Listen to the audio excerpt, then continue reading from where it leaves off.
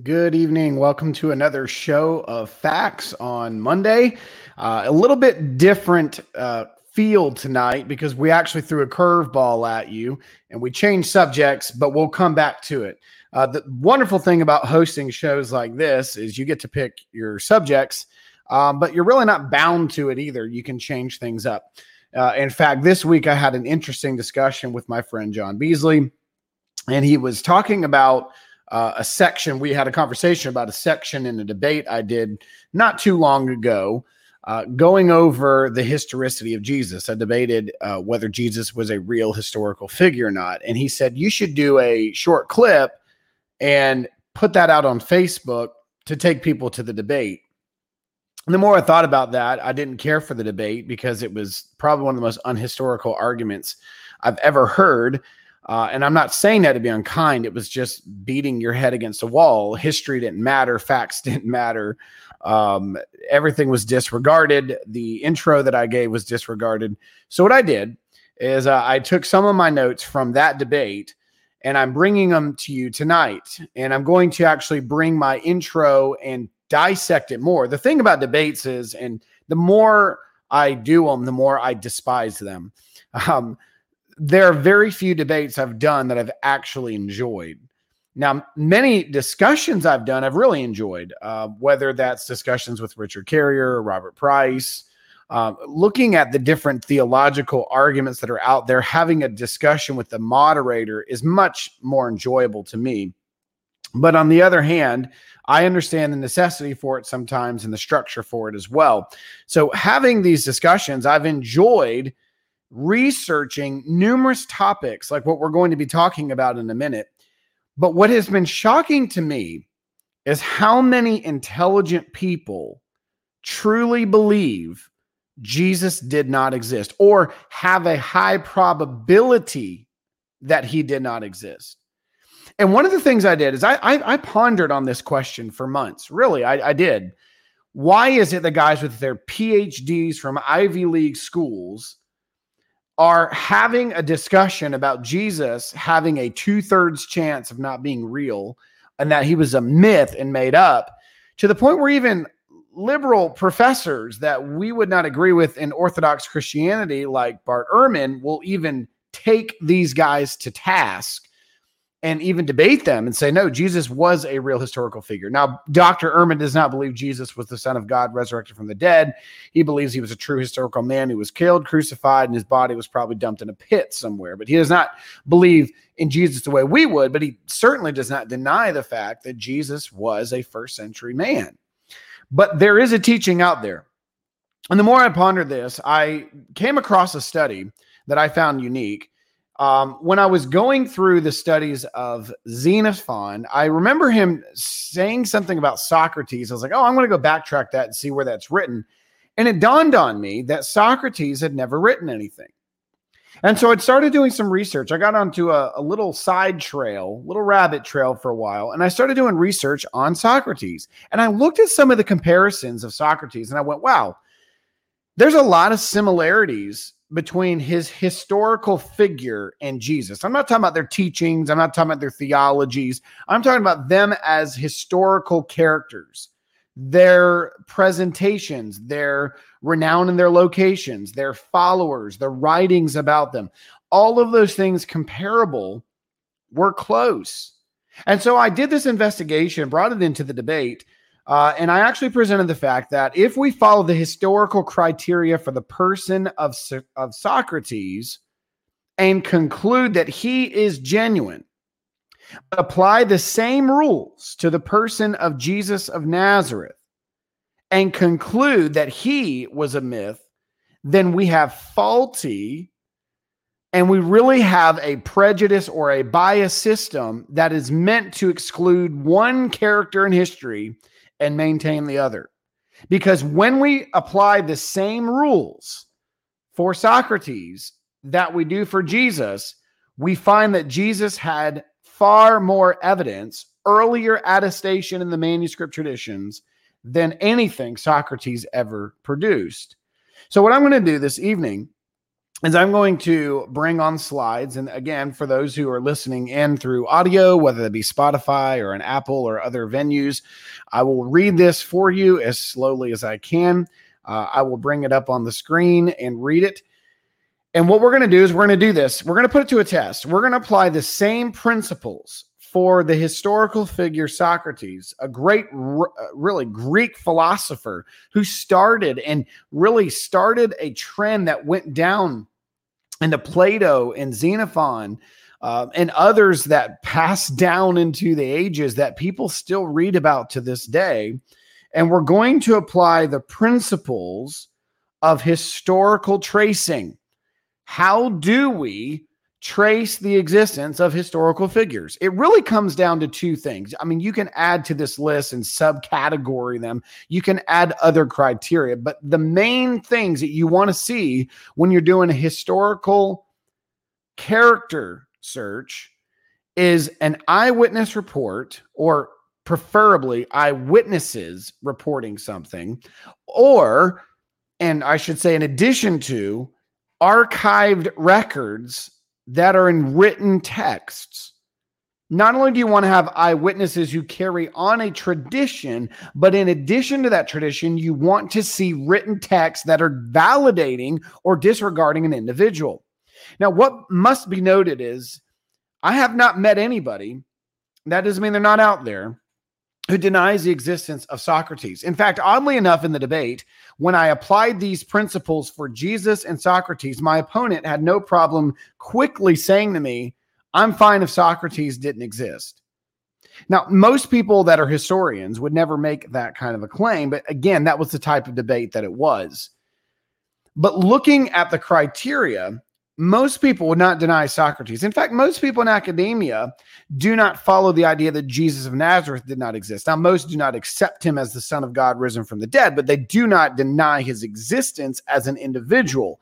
But that is a growing trend, particularly in the atheistic community. Not so much in the academic, although the academics are setting this standard and being published for it, like Dr. Richard Carrier, who I've done a couple of discussions with him now on live streams, and I've enjoyed my dialogue with him, whether it was about Daniel.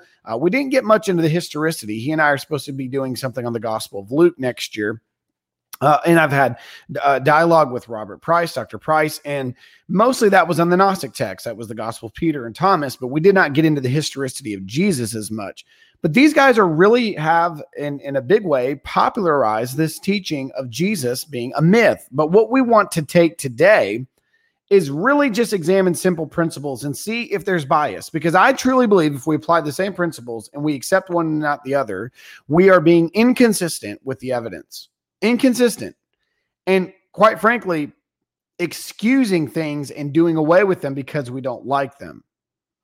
So let's look at the eyewitness reports and the archived written text that cover the two people. Let's start with Socrates if we can. Were there eyewitness reports of a human being by the name of Socrates? Sure. The most popular that you may know by name is Plato.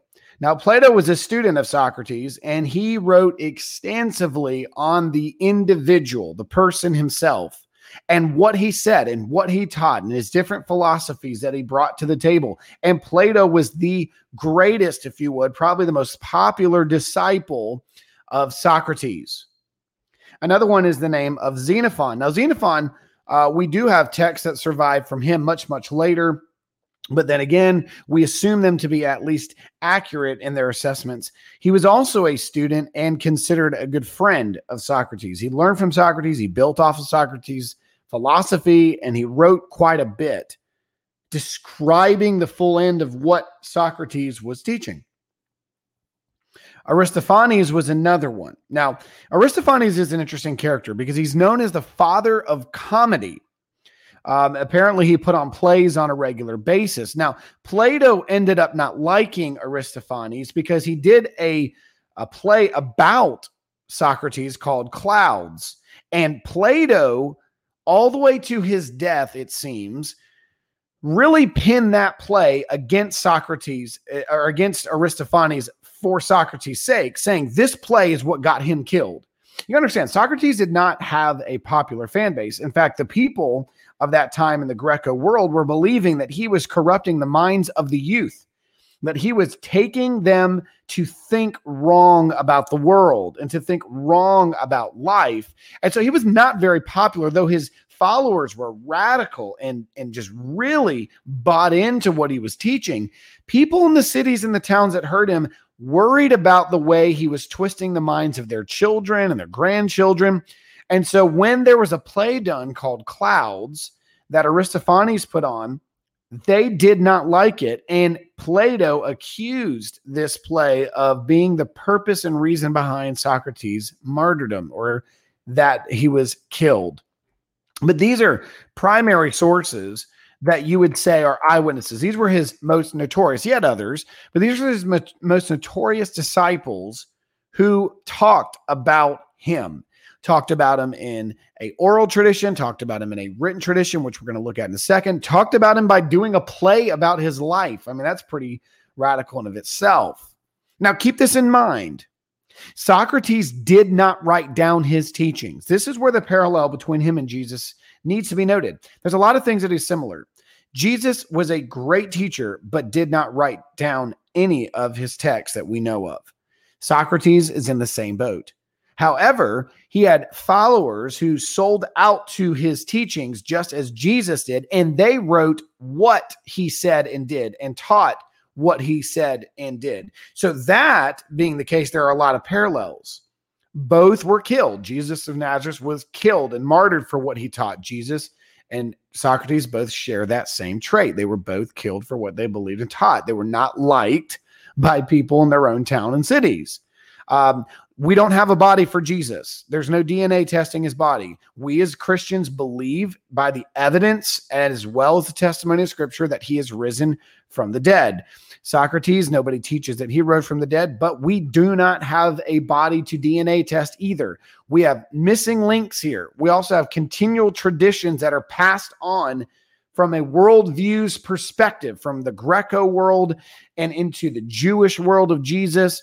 They are similar at times in their parallels, looking at them as historical figures. Again, their philosophy and theology are night and day, but when we're talking about them as historical figures, there's a lot of similarities. So keep in mind, Socrates did not write any of his teachings down.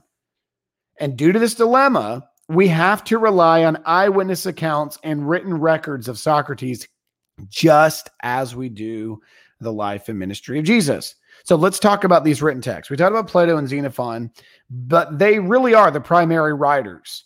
Aristophanes, again, he was more of a secondary because he didn't write about it as much as do plays about it, but he was giving evidence of the life of Socrates from that viewpoint, which is still an eyewitness testimony. Now, here's the interesting thing. The testaments of Antisthenes are this. Now, Antisthenes is another interesting character and follower because he became a radical follower. I would say that he became more radical than even guys like Plato at times. He would walk miles and miles in a day to just go hear Socrates teach. He was obsessed with Socrates. Now, there's testaments of him as well. He wrote of Socrates. He wrote about Socrates because he was there. He heard him. He talked about him from an eyewitness standpoint. So we have to take him into consideration to the point where he searched far and wide to go hear Socrates teach. Aristippus is another one, but this one is going to be paralleled with other followers of Jesus that we'll talk about when we get to him. But Aristippus is a person who left the teachings of Socrates. Though he was a disciple of Socrates, he wandered away from the principal teachings and philosophies that he was given. And he became a great teacher of his own and brought his own family into his way of thinking and taught others to do the same. But he was testifying for the fact that there was a true historical man named Socrates, because he opposed his teaching and said, you know what, I learned from him, and the more I thought about it, it was wrong. He spent most of his life correcting the philosophical understanding that Socrates taught, but he acknowledged Socrates' existence. Those are primary eyewitness testimonies. Now, there's second generation records as well. Aristotle, perhaps you've heard of him. Notice the words of Aristotle here. Socrates, however, was busying himself about ethical matters and neglecting the world of nature as a whole. Now, this is a disciple of a disciple. So Socrates was one who learned or one who taught Plato, and others down to Aristotle. Aristotle was the second generation. So he didn't know him personally, more than likely, but he learned from those who did learn from him. We're going to see the parallels of that in a minute. And this is what he said. Socrates was busying himself about ethical matters and neglecting the world of nature as a whole, but seeking the universal in these ethical matters and fixed thought for the first time on definitions. Plato accepted his teachings, but held that the problem applied not to the sensible things, but to the entities of another kind. And this is what Aristotle's basically saying. Plato took Socrates' philosophy and did better with it. It's not that Aristotle necessarily neglected or said he didn't like Socrates. It's that he believed that Socrates didn't take his teachings further than they could have gone, but rather Plato picked up the teachings of Socrates and made them better. That's literally what he's saying here. So Aristotle, once again, being a disciple of Socrates, acknowledged the historicity and teachings and the things that he said to the point where he believed his teacher, his one that he's learning under, being Plato, did better than Socrates. Now, let's talk about a historian who came later, around 108 AD, by the name of Arrian of Nicomedia. Now, Arrian studied under Epictetus. Now, Epictetus had a great value of Socrates' teachings. Arrian didn't use Socrates' name a ton in his writings, but he did see himself as similar, or his goal was to have a certain type of literature that conveyed a certain type of truth that was comparable to Socrates. And he claimed to have written his famous discourses based on the notes he took on Epictetus's literature. So he wrote a bunch of discourses from what he learned of his teacher, but his teacher was fascinated with Socrates. And Arrian argued that his discourses should be considered comparable to Socrates' literature, which is pretty incredible. Now, keep this in mind about Arrian. Arrian was a tremendous historian, but he had a habit of studying history. How did he do it? Well, this is how he did it. He would want to get records to the closest eyewitness accounts he could find. And we see this true in his research of Ptolemy when he deals with Alexander the Great. He wants to get as close to the eyewitnesses as possible. He would search the archives. He would go through libraries. He would spend time in his research, if they were still alive, getting as close to the eyewitnesses as possible. And if the eyewitnesses were dead, he went to the archives and found the written text. So we today are applying those same principles to Socrates and Jesus of Nazareth. And we just followed this pattern by looking at the eyewitnesses and the texts that they wrote. So Arrian, being the historian, saw himself and his way of doing discourses comparable to Socrates' literature, used Socrates' teachings and acknowledged Socrates' teachings, but followed it from a historical perspective. He had criteria, he had a way and methodology of research, and he utilized it to come to a conclusion about history. And we're going to see another guy who was comparable to using the same methodology for Jesus of Nazareth. So to me, there's no dispute. There truly was a man named Socrates. Though we don't have a body, though we don't have any kind of written text from him, though we do not have a visual, a picture of him, we do have his followers who recorded his teachings, who recorded his life and even did plays about his life. We have people that acknowledge him so much that they ended up despising him and leaving his teachings and combating his teachings the rest of their life, which is pretty incredible. We see secondhand generation records coming in with Aristotle, Arrian doing research, comparing his work to the Socrates style of literature. And we see this study is consistent. And there is absolutely no reason historically to deny that this man existed. Now, what's amazing is Xenophon is one of the earliest attested manuscripts we have of his writings, and specifically in his records of Socrates. Now, think about this for a minute before we jump into Jesus of Nazareth.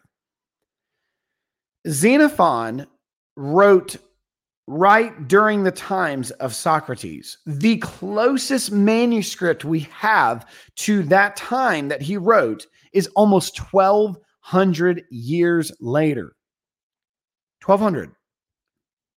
When we're talking about the life and ministry of Jesus, we have manuscripts of his life and ministry within 150 years of his existence.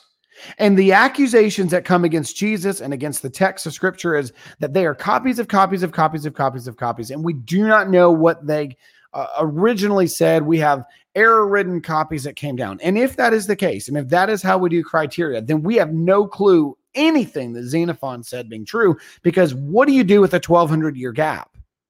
Much more can be corrupted. Much more can be changed in 1,200 years than 150. And in the case of John's gospel, we have manuscripts that are in the middle to late 2nd century. And we believe, or I should say, I believe that John's gospel was written between 80 and 90 AD. And if that is the case, when we have fragments like, P66 and P75, P52, the oldest manuscript, mid-2nd century, possibly even early, but I wouldn't put it there. I'd put it later, probably mid-2nd century. Recording words from the Gospel of John, all at the end of the mid and end of 2nd century. We can't do that with anything recorded about Socrates. Xenophon's writings are 1,200 years later, at best. And this is something that should be noted.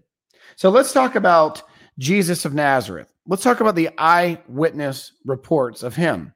Now, we can use the criteria because this is exactly what Paul the Apostle did in 1 Corinthians chapter 15, when he was particularly talking about the eyewitness testimony of the resurrection. Now, we're not going to get into the resurrection as much as the historical figure, but we'll use Paul's methodology. He went down the line. He said that Jesus was seen, the resurrected Jesus was seen by the 12.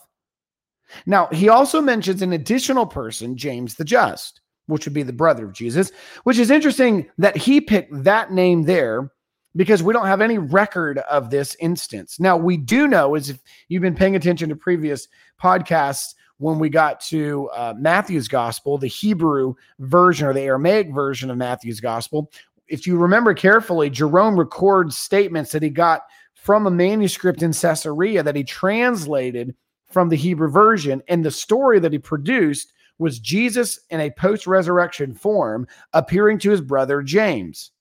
So Paul, around the time of 50 AD, writing 1 Corinthians, had apparently agreed with the eyewitness testimony report that was in this Hebrew version of Matthew, stating that James the Just did have an encounter with his brother Jesus. Paul had no problem adding 1 Corinthians 15 in there, this eyewitness report. And then Paul includes himself, obviously the 12, particularly he mentioned Peter, and then he mentioned the 12, but James the Just, and then he brings in himself. Naturally, he was not opposing a group of people who believed in a myth. He was not going after and imprisoning and killing people who were teaching that this figurative mythological person rose from the dead.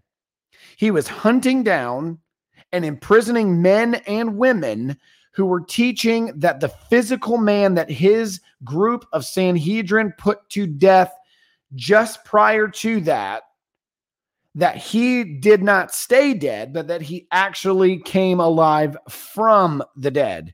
He was not persecuting people for believing that a mythological person that his committee mythologically killed, mythologically resurrected.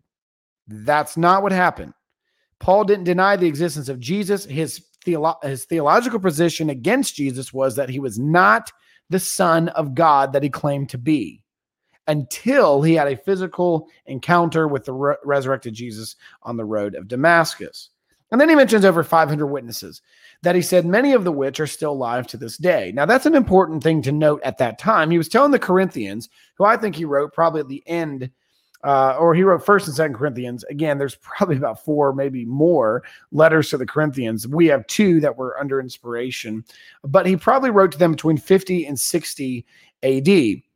I believe wrote 2 Corinthians right around the time of the turn of 50 to 60, or 58 to 60, excuse me. And he's writing to them in the first letter about recognizing many of the eyewitnesses that saw the resurrected Jesus were still alive. And he was doing it in defense way. The way he wrote 1 Corinthians 15 is almost a courtroom setting. I have to make a defense of my position of the resurrection. And he did so using this criteria. And in the 500, what he's basically saying to his reader is, if you don't believe me, you can still find eyewitnesses of over 500 who saw him before he ascended into heaven. Go ask them yourselves. That's literally what he's doing. It's a challenge. If you don't believe my report, you don't believe the 12, you don't believe James, go ask the other almost 500 people who many of them are still alive.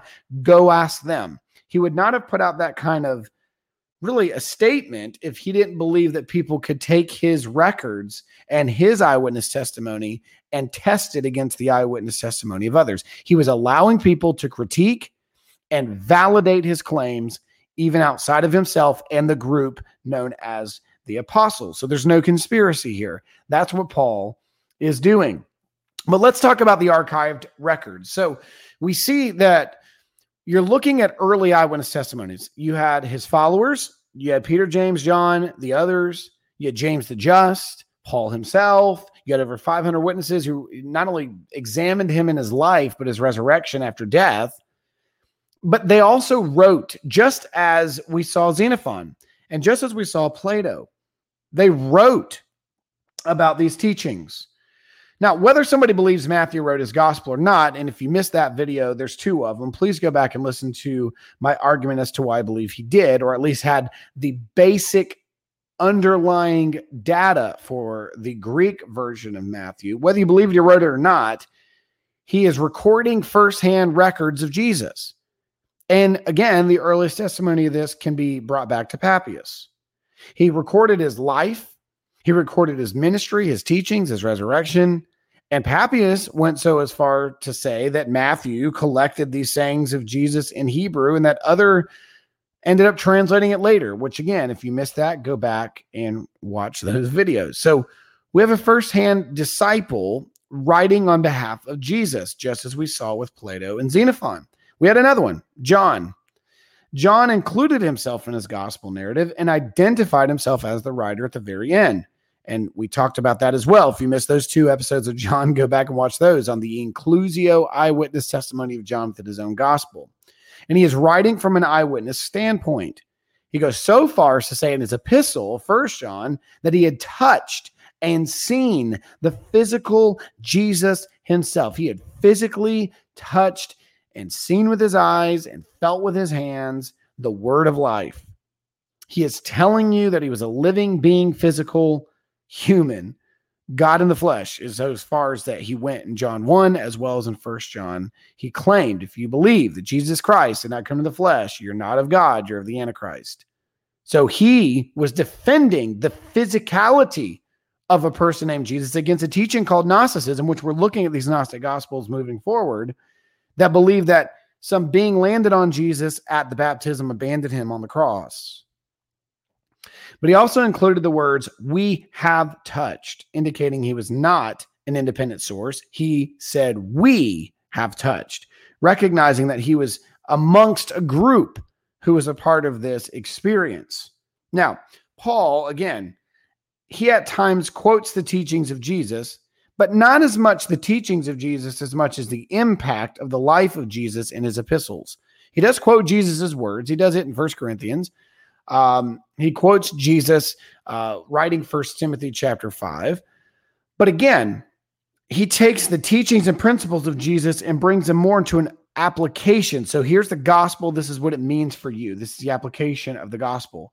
But Paul, as an eyewitness, wrote records of a living, existing Jesus. And most people have no problem with Paul. They just believe that Paul had hallucinations and Paul, had a little too many pepperonis on his pizza before he went to bed that night. That's what they think about Paul, that he didn't have a physical encounter. He had visions and hallucinations. Now, that's the primary records. That's the eyewitness records. There are also many secondary generation records, those that learn from those who saw Jesus. Just as we saw Aristotle and others learn from Plato and Xenophon of Socrates, We also have individuals who did not know Jesus personally, but learned of him from those who did. Obviously, we're going to start with Mark. Mark wrote on behalf of Peter an eyewitness report from Peter's sermons in Rome. Now, as we stated in those videos as well, again, if you missed them, go back. Papias of Hierapolis claimed that Mark wrote his gospel in Rome as he scribed the preachings of Peter, the teachings and preaching of Peter. Irenaeus also claimed Mark penned his gospel and scribe of Peter. Others, again, Tertullian, Eusebius, Justin Martyr, Clement, Origen, all attributed Mark's gospel to Peter. So Mark did record the testimonies of Jesus from the eyewitness testimony of Peter, which we also saw the inclusio eyewitness testimony there as well. Luke, probably the most dominant of the historians on the secondhand account, but writing on behalf of Paul, as we talked about, again, if you missed that, go back and watch the 2 on Luke. He's a historian. He's writing from really a huge aspect of the life and ministry of Jesus, all the way to the impact of the ministry of Paul through the book of Acts. And as a historian, he gave 2 written accounts, Luke and Acts, of Christ and his eyewitnesses, particularly Peter, John, and later Paul, but continued on with others that were in the narrative as well, like Philip. And in this, he claims that he is consistent in his writings where he gives his prologue and in his records that he had searched out through the eyewitnesses were consistent with the other teachings of the eyewitnesses, such as Matthew, Mark, and later John. But his testimonies that he received from the eyewitnesses were consistent, and that he had done the research as a historian to write an account on their behalf. And he continued this trend all the way through the book of Acts, even with guys like Philip, who he met later and spent time with him in Caesarea in his home with his 4 daughters, where he learned stories about him and the Ethiopian eunuch in Acts. So these are incredible things. These are secondary generation records that were given on behalf of the eyewitnesses, just as we've seen with Socrates. But there's more. There's more than just that. There's the Didache, which, again, we spent a lot of time on when it came to Matthew and how often he quoted Matthew. But we also looked at the Didache when we talked about Nicaea. You have Polycarp, who was a disciple of John. Clement of Rome was a disciple of Peter and of Paul. We see records of that in 1 Clement. Ignatius was very interested in following the teachings of Paul, was also an apostolic man. Papias, who was a hearer of John, and he learned from other eyewitnesses that followed Jesus, like Aristion, John the Elder, and the daughters of Philip, and Philip himself.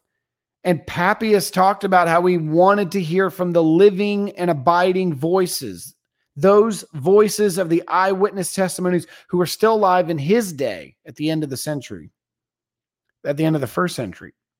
These are all used as common records and written sources to identify the teachings of Jesus and his historical works, as we see in Matthew, Mark, Luke, and John. These documents were their home base of record, even during the time of the apostles. While the apostles were still living, where did they go for records? What was the accounts that they went to identify, validate, and commission others with the teachings of Jesus? Matthew, Mark, Luke, and John. And if you missed that from the last few weeks, go back and listen to the episode on Nicaea. Go back and look at the fact that these writers were all quoting the 4 gospels that we have today. That was their record. That was their source, because they knew it was based on eyewitness testimonies, and they used that to expound onto the teachings to their churches and to their generation as 2nd generation speakers and writers. And just like Aristippus, who deviated away from Socrates and spent the rest of his time betraying the teachings and going into a nuanced teaching of Socrates, this too happened with Jesus. Now, this is known as Gnosticism, and there's other sects that fell off as well, but early on you see Cerinthian causing major havoc for John the Apostle while he was alive. But there's also another group, like the Nacenes, who claim to be a branch of the teachings that trace to James the Just, and that's recorded by Hippolytus of Rome. The epistle of Peter to Philip identifies a physical body of Jesus that was inhabited. So again, just as you see with Aristippus, you see Gnostic teachings come out deviating from the original teachings of Jesus. But here's what they didn't do. Even though they deviated from the purity of the message recorded by the eyewitnesses, they deviated because they didn't agree with things or they were misled with things. But one thing they all had in common is they did not deny the existence of a historical Jesus. And this is true in other traditions of belief. The Muslims do not deny the existence of Jesus. They deny that he was God in the flesh. They believe he was a prophet, but they don't deny his existence. To me, it's unnecessary. There's so many sources that follow the trend of original eyewitnesses, the records that came after. Now, let's look at non-Christian sources, lest we be accused of bias beliefs. Hegesippus wrote about this. He mentions that Domitian, which is at the end, which is very likely the very person who put John on the island of Patmos for the writing of the Apocalypse and where that took place, it would have been Domitian who did that.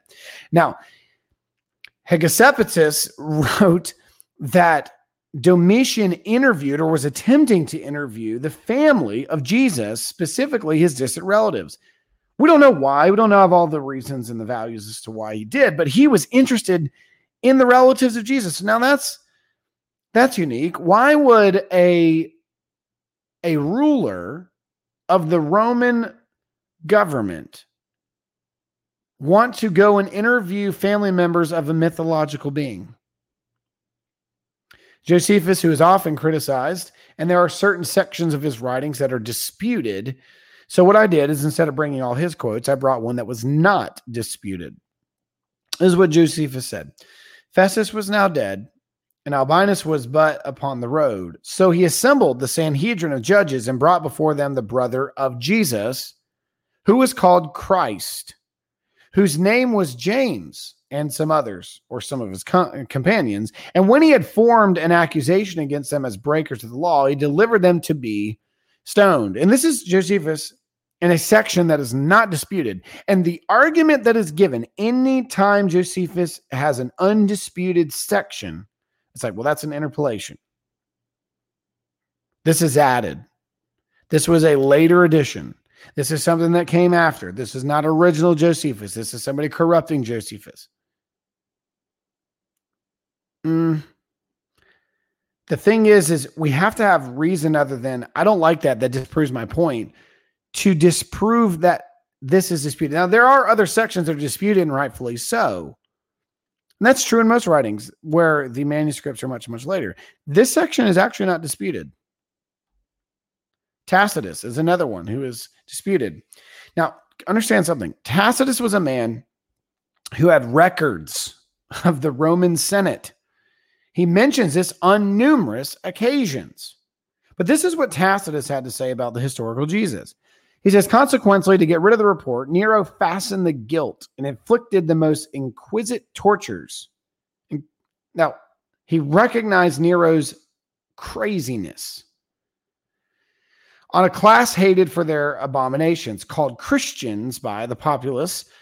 Christus, which we assume he's referring to as Christ, for whom the name had its origin, suffered under the extreme penalty during the reign of Tiberius at the hands of one of our... Now listen, before I keep reading this, do not miss the pronoun. Don't miss it. At the hands of one of our leaders, Pontius Pilate. And the most mischievous superstition, thus checked for a moment, again broke out not only in Judea, in the first source of the evil, but even in Rome, where all these things hideous and shameful from every part of the world find their center and become popular. So this is what Tacitus is recognizing. That Christianity is following a guy named Christ who had suffered the extreme penalty, which is crucifixion, during the time of Tiberius by the hands of Pontius Pilate. Now, the answer that I have received from this quotation of Tacitus, well, we don't know if that is Tacitus. That could be added. And if it is Tacitus, He was probably just reporting Jewish or Christian rumors about somebody they follow. So he's not recording this because he actually knows this. He's recording this because this is what the community of Christians are saying happened. Let's back up. Let's go back to the section I just read to you. Tacitus had records of the Roman Senate. He mentions this on numerous occasions. If a man was crucified during the time of Tiberius under the hands of Pontius Pilate, it would have been in the records of the Roman Senate that he would have read and known about. He didn't need Jewish gossip or Christian gossip in the community to come up with that. And what he said here is it was done by one of our. He wasn't speaking on behalf of the Christians. He was speaking on behalf as a Roman leader, a Roman record-keeping citizen who followed the Senate's details. He is writing this not from that perspective of some guy who didn't know better. He's writing this because he was a known researcher of Roman Senate records. And that's why he used the terminology that he did. I do not buy that he was just going off of Jewish records. That is an assumption. That is a major assumption. The evidence of statement is blatantly clear. To assume that he did not understand that from a historical perspective or a record perspective, and to say that he only learned that from the Jewish communities is to accept a rumor he did not mention he learned it from them. When we understand that he had records of the Roman Senate, it shouldn't surprise us that he would mention this time frame. Let's talk about another document. We'll close it up. Known as the Acts of Pilate. Now, we don't confuse that with what survived that we have today called the Acts of Pilate. I do not believe them to be the same. What I'm talking about is a little bit different. According to Suetonius, Julius Caesar's first enactment after becoming the consul was that the proceedings of both the Senate and the people should day by day be compiled and published. Can I put it to you in modern terms? When Julius Caesar became the consul, any decision that was made by the Roman Senate was supposed to be put in a newspaper. Okay. Daily newspaper. New information, new decision-making by the Senate, new Roman decisions of taxation, whatever they wanted to put. There was a daily report sent out to the people, giving them information and updates. That is reported by Suetonius, and Julius Caesar was the first one to enact what is similar to what we would call a daily newspaper, with information made by the leaders of Rome. Now, these Acts of Pilate were confirmed by at least 3 sources that we know of. So, understanding that decisions were made and recorded and posted for the people, there was an Act of Pilate that was done, a document known as the Acts of Pilate, and 3 sources confirmed and had access to this document. Because in this document, you see a historical Jesus. Maximum II forged memorabilia of Pilate, providing evidence to his knowledge of the Acts of Pilate. Another one was Justin Martyr. 3 times he makes mention of the Acts, which were recorded by Pontius Pilate, in reference to Jesus and his execution, in reference to a historical man named Jesus. Tertullian, the lawyer, again, he's a lawyer. He understands the law. He understands records. He understands studying records. He points to the Roman records because he knows how to utilize them for confirmation of the facts about Jesus through this document, the Acts of Pilate. He said these words: all this information was reported to Tiberius the emperor at that time. He's quoting from the document, understanding that what Julius Caesar did by posting what we would call a daily newspaper for the people on behalf of the records, they were regularly distributed. And that anything that would happen to Jesus, a crucifixion of a Jewish proclaimed Messiah, would have had records of an execution, especially since Pilate gave the order. And Tertullian, being a lawyer, understood that these things were recorded, so much as to say this information was reported by Tiberius at that time. So in comparison, you see Arrian, the historian, around 300 to 400 years difference from Socrates, making reports similar to the literature of Socrates. Eusebius doing the same type of historical criteria. Let's get to the eyewitnesses. Let's report what they say. Let's get the records. Let's get the archives. Let's write all that we can. Even if I don't agree with it, let's pull it all out. That's what Eusebius did. Just like Arrian, he collected data for history about 300 to 400 years before him. So we see wonderful connections. Similar, when we're following these rules, Socrates had followers, eyewitnesses, who wrote on behalf of him because he did not write. He had secondary followers who reported of the things that they learned from those who saw him, and they continued the records and teachings of Socrates. Jesus did the same thing. Both were martyred, both were killed for what they had to say. And I want to read a letter that would have been considered around the 1st century. The manuscript we have of it is 6th to 7th century. And in it, it's Mara Bar Serapion, who wrote to his son about two of the characters we're talking about and compared them. And this is why I use the comparison. This is where I wanted to follow a comparison between Jesus and Socrates. And he said this to his son. What else can we say? When the wise are forcibly dragged off by tyrants, their wisdom is captured by insults, and their minds are oppressed and without defense. What advantage did the Athenians gain for murdering Socrates? Famine and plague came upon them as punishment for their crime. What advantage did the men of Samos gain by burning Pythagoras? In a moment, their land was covered with sand. What advantage did the Jews gain from executing their wise king? It was just after that their kingdom was abolished. God justly avenged these three men. But Socrates is not dead because of Plato. Neither is Pythagoras because of the statue of Juno, nor is the wise king because of the new law he laid down. What am I saying here?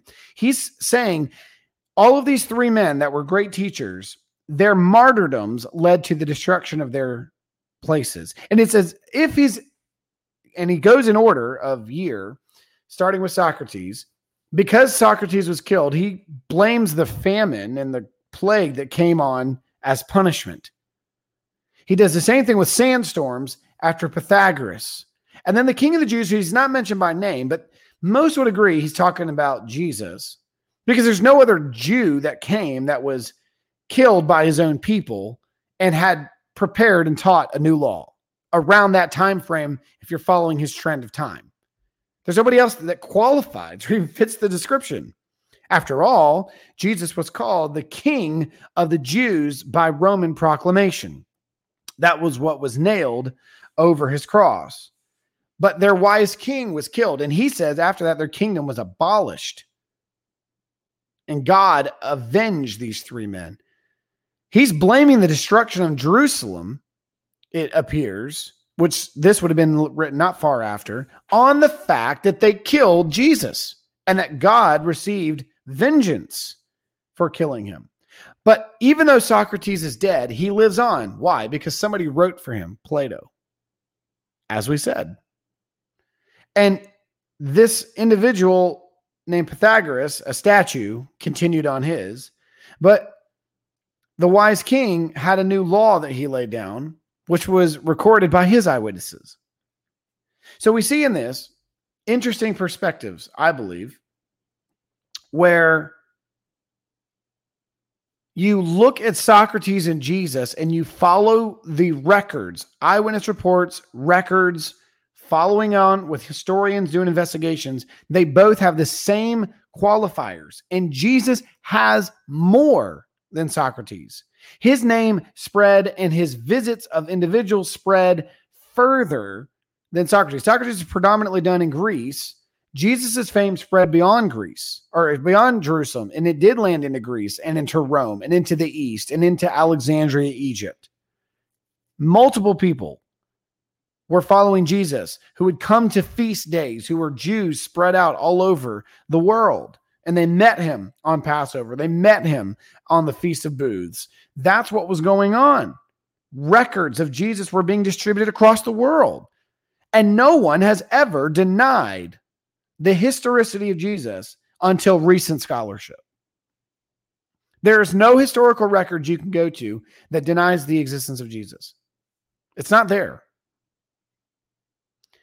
So when we apply principles of history to both individuals, we have every reason to believe they were both real. Now, you may be watching this and say, I don't believe Jesus was the Son of God or he raised from the dead. That may be the case. But historically, his existence is clear. The evidence is clear. The records are clear. The historians are clear. Whether you're looking at Jewish writings like Josephus, Christian writings like Polycarp or Papias, or the history work of Eusebius going back to the early days of the eyewitnesses, or Luke. But you can't deny the non-Christian eyewitnesses. And there's many more. We don't even have time to go through. The Jews wrote about him and didn't like him. There's numerous places we could go to follow the historicity of Jesus and his existence. We just don't have time in an hour program. These are highlighted reels. So looking at this, if we apply the principles, they're both historical figures. All right, let's jump into some of the discussions. I guess it depends on how you interpret Paul's description of Jesus. Was Jesus considered God before becoming a man, or man before being claimed as a God? Well, I mean, when you're talking about before his conversion, he clearly didn't believe that Jesus was God.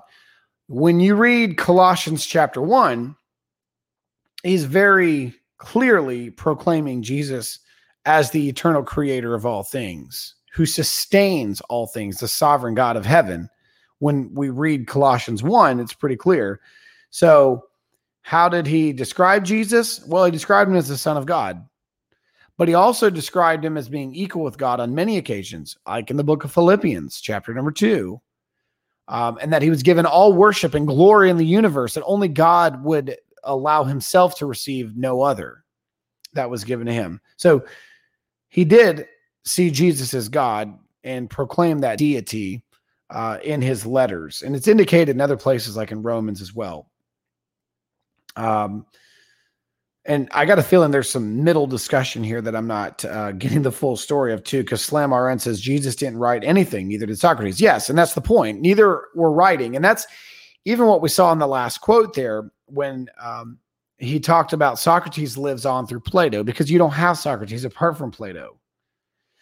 And it looks like Slam RN, you jumped in and tried to answer some of this. Dustin, we were talking about whether existed as a person at all or was a total mythological figure. Yeah, so there's a theological argument to this, Dustin, that we're maybe for another time. In fact, if you would like, go watch and Slam, maybe you can put this in the comments.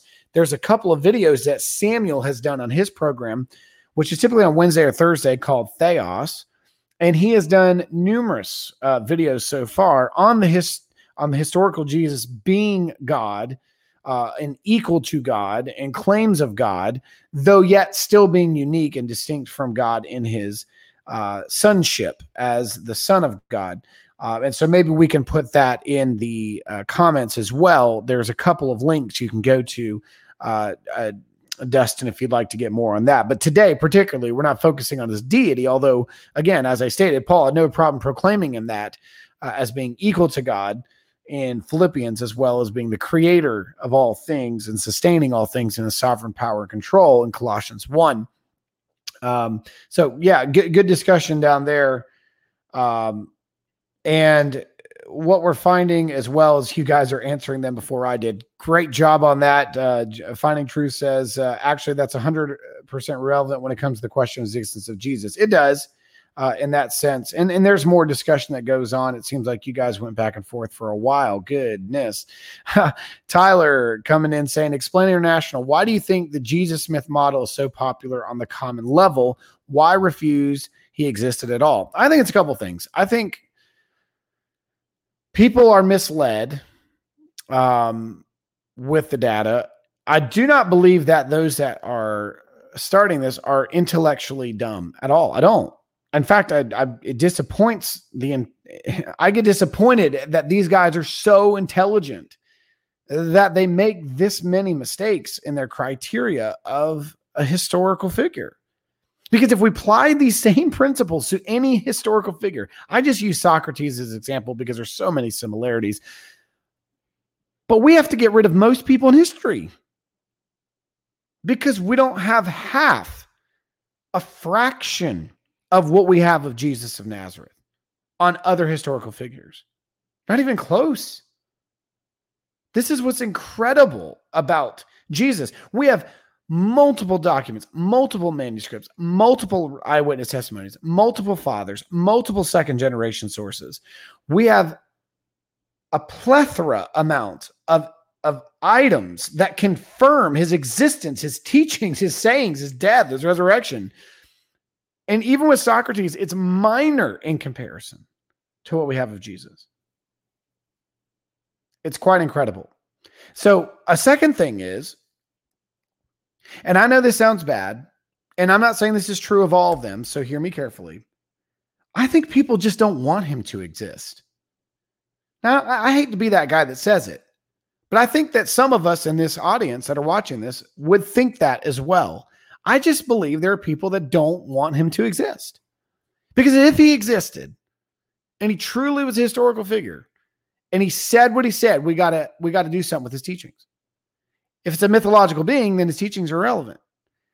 But if what he said came from a human body, a human mouth that was written by hearers of him, then we got to do something with what he said because he made a lot of claims. If he truly could be testified as not only dead, but risen from the dead, now we really have to do something with this Jesus. But if we can just deny him altogether, life's easier, right? We don't have to deal with him as much. And it looks like you guys are chatting a little bit more in the comments about the pre-existence of Jesus. Again, Slam, I would encourage you to put quite a bit of Samuel's material in here so that he can watch some of our work that we've done and explain on this very subject. But good discussions. Yeah, Nick says those who deny the existence of Jesus are radical skeptics. No doubt. Yeah, it's an extreme view. And it would be just as extreme for somebody to come in and say Socrates didn't exist. It'd be just as extreme. So we don't want to go that far. We don't want to live in that world because we've got to do a lot of denying of a lot of historical figures outside of Jesus and Socrates. We got to go down the line and start eliminating people left and right. All right, so we're going to wrap it up right here. Thank you for joining us this evening. Again, we took kind of a left turn and left the path for a little bit. We're going to come back to the Gnostic Gospels. This was kind of a last-minute special that we brought in. Thank you, Slam, for putting those YouTube videos there. We can also post them after this is over. But thank you for joining us and tuning in. Make sure you like and subscribe. Make sure you hit the like button and the subscribe button, and you get to follow many other videos and programs like Theos and Old Testament Conundrums and Finding Truth, Santi bringing in really awesome scholars and good interviews and discussions on a multitude of subjects, doing a really good job there. We have really good material. Our apprentices are writing pretty regularly. We have articles. We got 2 new blogs coming out I'm really excited about. Eric Wentz sent me his final draft just an hour ago, maybe an hour and a half ago. I've got his final draft on another article on Mormonism and the Latter-day Saints. And then Tyler Steinman, a really sharp upcoming guy. We're really excited about him. Sent me an article on Did Ignatius Believe in the Trinity? did Ignatius indicate he believed in the Trinity by his writings? And I am really excited because I've already had an opportunity to read it and got an early shot at that. So again, thank you for joining us. Please leave your feedback and comments. We'll try to get back to them as soon as we can. We trust you'll have a good rest of the week, and the Lord will bless you. Grace and peace to you.